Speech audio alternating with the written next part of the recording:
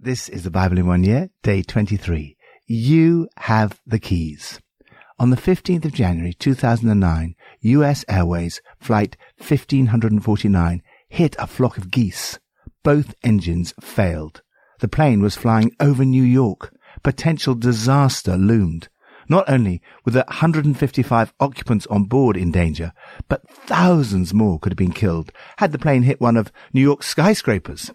Captain Chelsea Burnett Sully Sullenberger III guided the crippled US Airways plane with immense skill and courage. He performed a successful emergency landing on the Hudson River. Not a single passenger died, nor were there any serious injuries. The mayor of New York City gave to the heroic pilot who'd saved them the keys to the city. To give someone the keys to a city is an immense privilege. They symbolize access and authority. Keys are usually given in recognition of some great service to the city. In the New Testament, we see that Jesus is the key holder. The risen Christ says, "I hold the keys of death and Hades." Jesus has brought about a far greater salvation than any other person could achieve. The authority he holds is also the greatest there could ever be. He holds the keys of life and death. Amazingly, Jesus gives to Peter and the church, that is to us, the keys of the kingdom. Many Christians feel powerless, lacking in any kind of spiritual authority. They don't seem to realize what Jesus has given to them. You are not powerless. You have the immense privilege of having been given the keys of the kingdom. Psalm 14. The fool says in his heart, "There is no God." They are corrupt. Their deeds are vile. There is no one who does good. The Lord looks down from heaven on all mankind to see if there are any who understand, any who seek God. All have turned away, all have become corrupt. There is no one who does good, not even one. Do all these evildoers know nothing? They devour my people as though eating bread. They never call on the Lord. But there they are, overwhelmed with dread. For God is present in the company of the righteous. You evildoers frustrate the plans of the poor, but the Lord is their refuge. Oh, that salvation for Israel would come out of Zion. When the Lord restores his people, let Jacob rejoice and Israel be glad.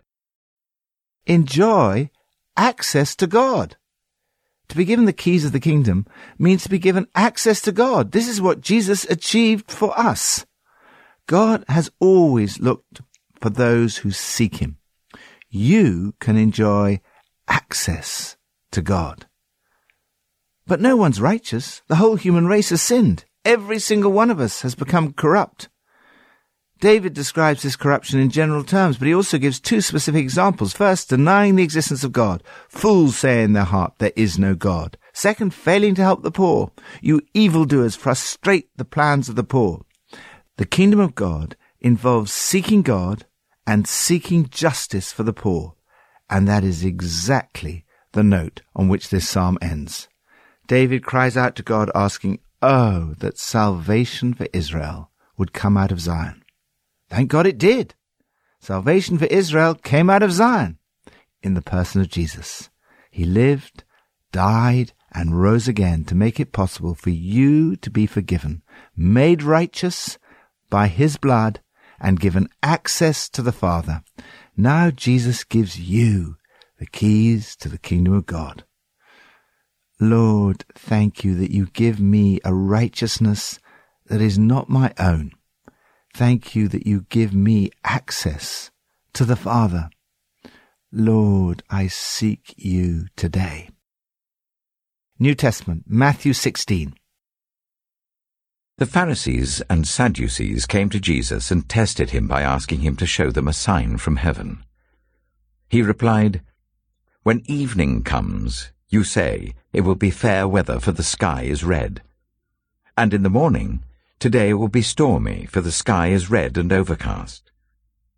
You know how to interpret the appearance of the sky, but you cannot interpret the signs of the times. A wicked and adulterous generation looks for a sign, but none will be given it, except the sign of Jonah." Jesus then left them and went away. When they went across the lake, the disciples forgot to take bread. "Be careful," Jesus said to them. "Be on your guard against the yeast of the Pharisees and Sadducees." They discussed this among themselves and said, "It is because we didn't bring any bread." Aware of their discussion, Jesus asked, "You of little faith, why are you talking among yourselves about having no bread? Do you still not understand? Don't you remember the 5 loaves for the 5,000, and how many basketfuls you gathered? Or the 7 loaves for the 4,000, and how many basketfuls you gathered? How is it you don't understand that I was not talking to you about bread? But be on your guard against the yeast of the Pharisees and Sadducees."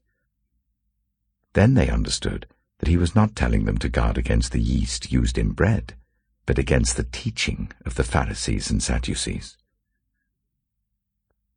When Jesus came to the region of Caesarea Philippi, he asked his disciples, "Who do people say the Son of Man is?" They replied, "Some say John the Baptist, others say Elijah, and still others, Jeremiah or one of the prophets." "But what about you?" he asked. "Who do you say I am?" Simon Peter answered, "You are the Messiah, the Son of the living God." Jesus replied, "Blessed are you, Simon, son of Jonah, for this was not revealed to you by flesh and blood, but by my Father in heaven. And I tell you that you are Peter, and on this rock I will build my church, and the gates of Hades will not overcome it. I will give you the keys of the kingdom of heaven. Whatever you bind on earth will be bound in heaven, and whatever you loose on earth will be loosed in heaven." Then he ordered his disciples not to tell anyone that he was the Messiah. Receive the keys by faith. The context of Jesus' teaching about the keys of the kingdom is understanding and acknowledging who Jesus is. Just as we read in the psalm for today, God is looking for any who understand. So Jesus is quite amazed at the lack of understanding of his disciples. Do you still not understand? How is it you don't understand? Then the penny drops for Peter that Jesus is the Christ, the Son of the living God. It is within this context that Jesus gives Peter the keys, saying, "On this rock I will build my church, and the gates of Hades will not overcome it. I will give you the keys of the kingdom of heaven. Whatever you bind on earth will be bound in heaven, and whatever you loose on earth will be loosed in heaven." The words of Jesus are addressed to Peter. On the rock-like faith Peter has displayed, Jesus is going to build his church. Peter receives the keys of the kingdom.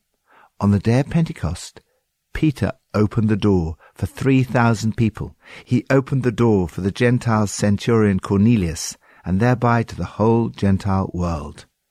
But it is not only Peter who has the keys of the kingdom. Later on, Jesus gives the disciples a similar authority. "I tell you the truth, whatever you bind on earth will be bound in heaven, and whatever you loose on earth will be loosed in heaven." This is the extraordinary responsibility and privilege that Jesus gives to us, his church. He gives you the keys of the kingdom.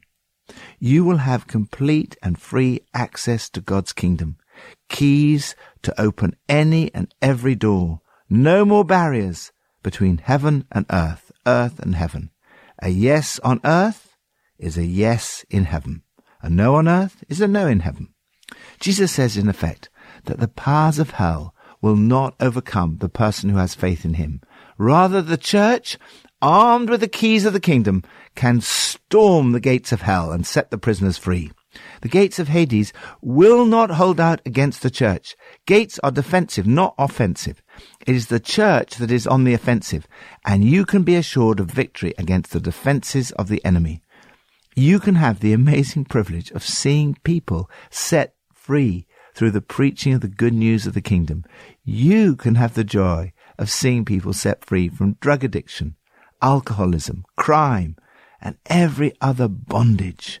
You can approach challenges with confidence, fearing no evil, knowing that you share in a remarkable spiritual authority. Lord, thank you for your promise that whatever we bind on earth will be bound in heaven, and whatever we loose on earth will be loosed in heaven. Old Testament, Genesis 45 to 47. Then Joseph could no longer control himself before all his attendants, and he cried out, "Make everyone leave my presence." So there was no one with Joseph when he made himself known to his brothers. And he wept so loudly that the Egyptians heard him, and Pharaoh's household heard about it. Joseph said to his brothers, "I am Joseph. Is my father still living?" But his brothers were not able to answer him, because they were terrified at his presence. Then Joseph said to his brothers, "Come close to me."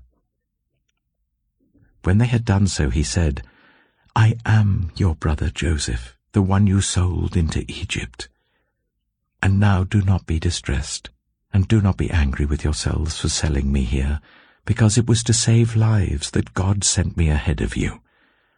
For 2 years now there has been famine in the land, and for the next 5 years there will be no ploughing and reaping. But God sent me ahead of you, to preserve for you a remnant on earth, and to save your lives by a great deliverance. So then it was not you who sent me here, but God. He made me father to Pharaoh, lord of his entire household and ruler of all Egypt. Now hurry back to my father, and say to him, 'This is what your son Joseph says. God has made me lord of all Egypt. Come down to me. Don't delay. You shall live in the region of Goshen and be near me, you, your children and grandchildren, your flocks and herds, and all you have. I will provide for you there, because 5 years of famine are still to come. Otherwise, you and your household and all who belong to you will become destitute. You can see for yourselves, and so can my brother Benjamin, that it is really I who am speaking to you. Tell my father about all the honor accorded me in Egypt and about everything you have seen, and bring my father down here quickly." Then he threw his arms around his brother Benjamin and wept, and Benjamin embraced him, weeping, and he kissed all his brothers and wept over them. Afterwards his brothers talked with him. When the news reached Pharaoh's palace that Joseph's brothers had come, Pharaoh and all his officials were pleased.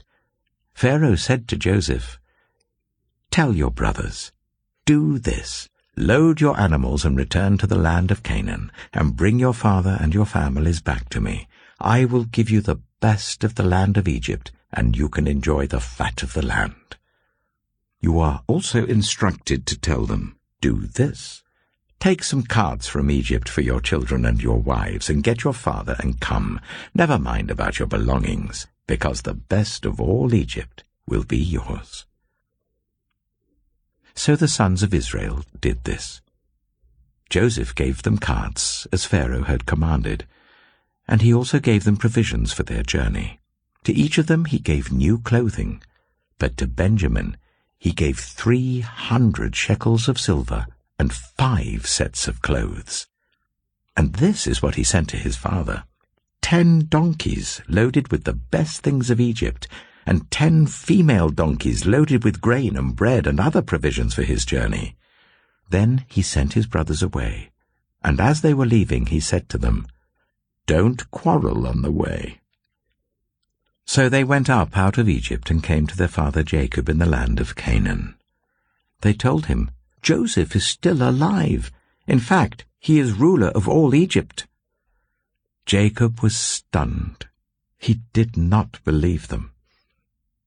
But when they told him everything Joseph had said to them, and when he saw the carts Joseph had sent to carry him back, the spirit of their father Jacob revived. And Israel said, "I am convinced my son Joseph is still alive. I will go and see him before I die."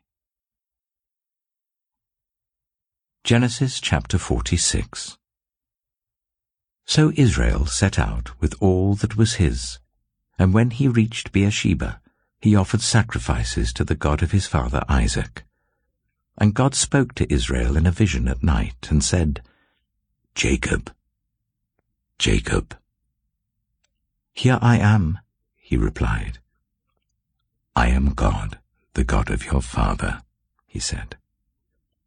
"Do not be afraid to go down to Egypt, for I will make you into a great nation there.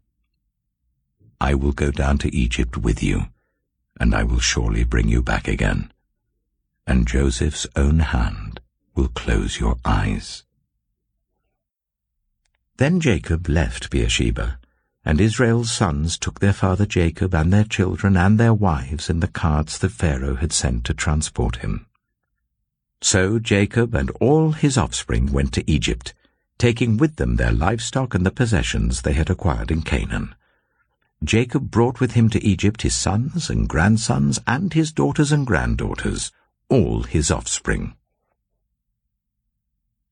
These are the names of the sons of Israel, Jacob and his descendants who went to Egypt. Reuben, the firstborn of Jacob. The sons of Reuben, Hanok, Palu, Hezron, and Carmi. The sons of Simeon, Jemuel, Jamin, Ohad, Jachin, Zohar, and Shaul, the son of a Canaanite woman. The sons of Levi, Gershon, Kohath, and Merari. The sons of Judah, Onan, Shelah, Perez, and Zerah. But and Onan had died in the land of Canaan. The sons of Perez, Hezron and Hamul. The sons of Issachar, Tola, Pua, Jeshub, and Shimron. The sons of Zebulun, Sered, Elon, and Jahilel.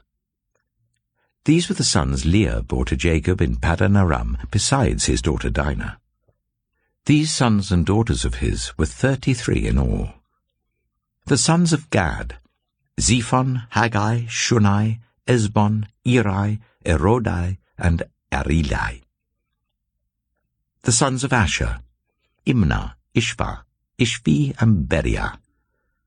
Their sister was Sirah. The sons of Beriah, Heber and Malkiel. These were the children born to Jacob by Zilpah, whom Laban had given to his daughter Leah, 16 in all. The sons of Jacob's wife Rachel, Joseph and Benjamin. In Egypt, Manasseh and Ephraim were born to Joseph by Asenath, daughter of Potiphera, priest of On. The sons of Benjamin, Bela, Becher, Ashbel, Jirah, Naaman, Ehi, Rosh, Muppim, Huppim, and Ard. These were the sons of Rachel who were born to Jacob, 14 in all. The son of Dan, Hushim. The sons of Naphtali, Jaziel, Gunai, Jezer, and Shillem. These were the sons born to Jacob by Bilhah, whom Laban had given to his daughter Rachel, 7 in all. All those who went to Egypt with Jacob, those who were his direct descendants, not counting his sons' wives, numbered 66 persons. With the 2 sons who had been born to Joseph in Egypt, the members of Jacob's family, which went to Egypt, were 70 in all. Now Jacob sent Judah ahead of him to Joseph to get directions to Goshen. When they arrived in the region of Goshen, Joseph had his chariot made ready and went to Goshen to meet his father Israel.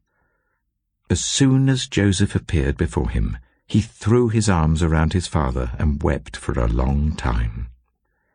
Israel said to Joseph, "Now I'm ready to die, since I have seen for myself that you are still alive." Then Joseph said to his brothers and to his father's household, "I will go up and speak to Pharaoh, and will say to him, 'My brothers and my father's household who are living in the land of Canaan have come to me. The men are shepherds, they tend livestock, and they have brought along their flocks and herds and everything they own.' When Pharaoh calls you in and asks, 'What is your occupation?' you should answer, 'Your servants have tended livestock from our boyhood on, just as our fathers did.' Then you will be allowed to settle in the region of Goshen, for all shepherds are detestable to the Egyptians." Genesis chapter 47. Joseph went and told Pharaoh, "My father and brothers with their flocks and herds and everything they own have come from the land of Canaan and are now in Goshen." He chose 5 of his brothers and presented them before Pharaoh. Pharaoh asked the brothers, "What is your occupation?" "Your servants are shepherds," they replied to Pharaoh, "just as our fathers were." They also said to him, "We have come to live here for a while because the famine is severe in Canaan, and your servants' flocks have no pasture. So now please let your servants settle in Goshen." Pharaoh said to Joseph, "Your father and your brothers have come to you, and the land of Egypt is before you. Settle your father and your brothers in the best part of the land. Let them live in Goshen, and if you know of any among them with special ability, put them in charge of my own livestock." Then Joseph brought his father Jacob in and presented him before Pharaoh. After Jacob blessed Pharaoh, Pharaoh asked him, "How old are you?" And Jacob said to Pharaoh, "The years of my pilgrimage are 130. My years have been few and difficult, and they do not equal the years of the pilgrimage of my fathers." Then Jacob blessed Pharaoh and went out from his presence. So Joseph settled his father and his brothers in Egypt and gave them property in the best part of the land, the district of Ramesses, as Pharaoh directed. Joseph also provided his father and his brothers and all his father's household with food according to the number of their children. Unlock doors and see lives changed. Alexandra Dumas wrote, "He who has felt the deepest grief is best able to experience supreme happiness."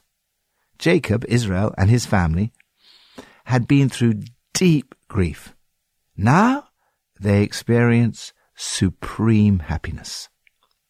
Sometimes I tried to hide my emotions, yet Joseph was a man of intense emotion. When he identified himself to his brothers, his sobbing was so violent that the Egyptians couldn't help but hear it.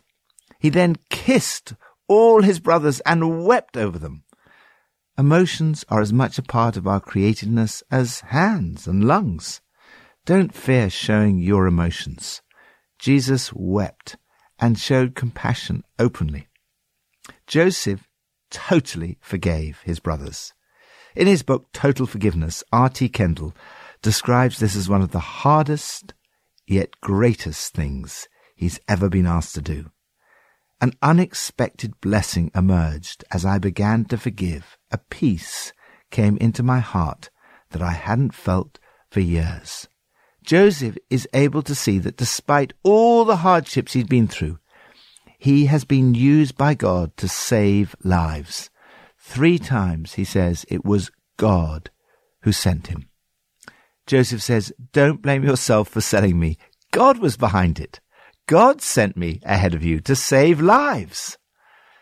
As I look back on my life, I realize how many times I've worried unnecessarily. If only I had trusted God completely, I would have saved myself so much turmoil. Think of how much Jacob must have suffered over Joseph, when actually God had it all totally under control. Jesus said he came to fulfill the Old Testament. The story of Joseph is a good example of this. Jesus fulfilled what was foreshadowed by Joseph. Joseph's suffering was part of God's plan to save his people. In saving his people, God made Joseph a lord and ruler over all Egypt. One of the keys of the kingdom is to understand that Jesus is the Savior of the world. To see that behind the cross was the hand of God saving lives through the suffering of Jesus by a great deliverance. Now God has made Jesus not just Lord of all Egypt, but Lord of all creation. The hero of Flight 1549 saved the lives of 155 people and was given the keys of New York. Joseph saved the lives of the people of God and was made Lord of all Egypt. Jesus saved the world and is given the keys of the kingdom, which he hands on to his church. What an amazing privilege you have. Thank you, Lord, that through Jesus I can receive total forgiveness. Help me to forgive others totally. Thank you that this is one of the keys of the kingdom. May we, the church, use those keys to unlock the gates of Hades and set people free. Pippa adds, looking at Genesis 45, it seems that reconciliation is only possible with lots of forgiveness all round. Joseph's forgiveness of his brothers is total, love covering over a multitude of sins. If I'd been Jacob, I would have been furious with my sons for all the suffering they'd put me through. But Jacob is too overjoyed that his precious son is alive, and they can only have been amazed by God's extraordinary rescue plan.